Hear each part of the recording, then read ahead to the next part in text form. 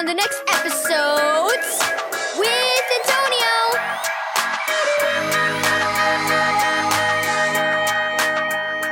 Thank you, Keys for Kids Ministries, for this daily devotional. Giving back to God. Read 1 Chronicles 29 verse 10 through 14. Come on, Angie, Lenita said as she studied the Christmas list in her hand. We've still got gifts to buy before we meet Mom by the Christmas tree. We have to be there in an hour. Come on. Coming. Angie replied as she pulled her attention away from a man demonstrating a remote-controlled helicopter. She pointed to it, adding, I think we should get that helicopter for Dad. Lenita shrugged. Let's see what else we can find first. They were still shopping for their dad's gift when they met their Sunday school teacher and her daughter, Brinley. Mrs. Kimball smiled and pointed to the bags the girls were carrying.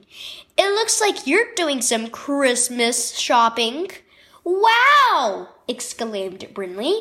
You must have done a lot of work to earn enough money to buy all those presents. Or do your parents give you money for them? We earned some of it, said Angie, but Mom and Dad gave us extra money to buy gifts. Brinley grinned. So you're probably buying your parents gifts with their own money, she said. That's what I do too.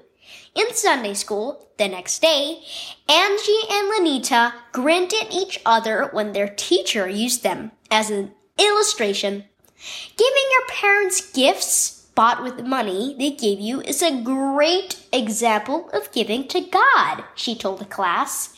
Everything we have, life, time, talents, and our money and possessions comes from God.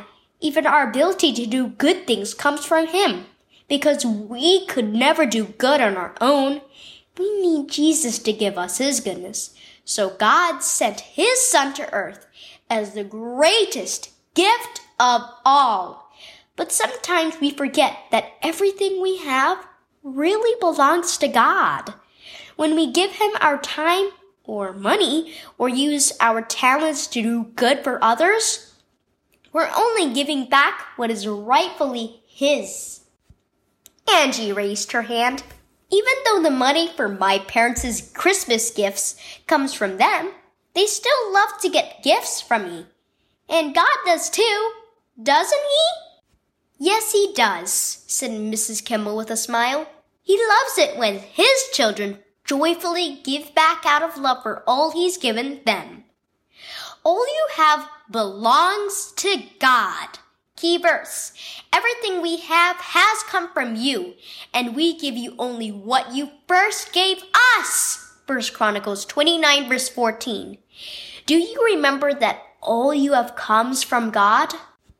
Every gift you give Him came from Him in the first place. From the money you put in the offering plate to the time you spend helping others, even the kindness and love you show others came to you through His best gift of all, Jesus.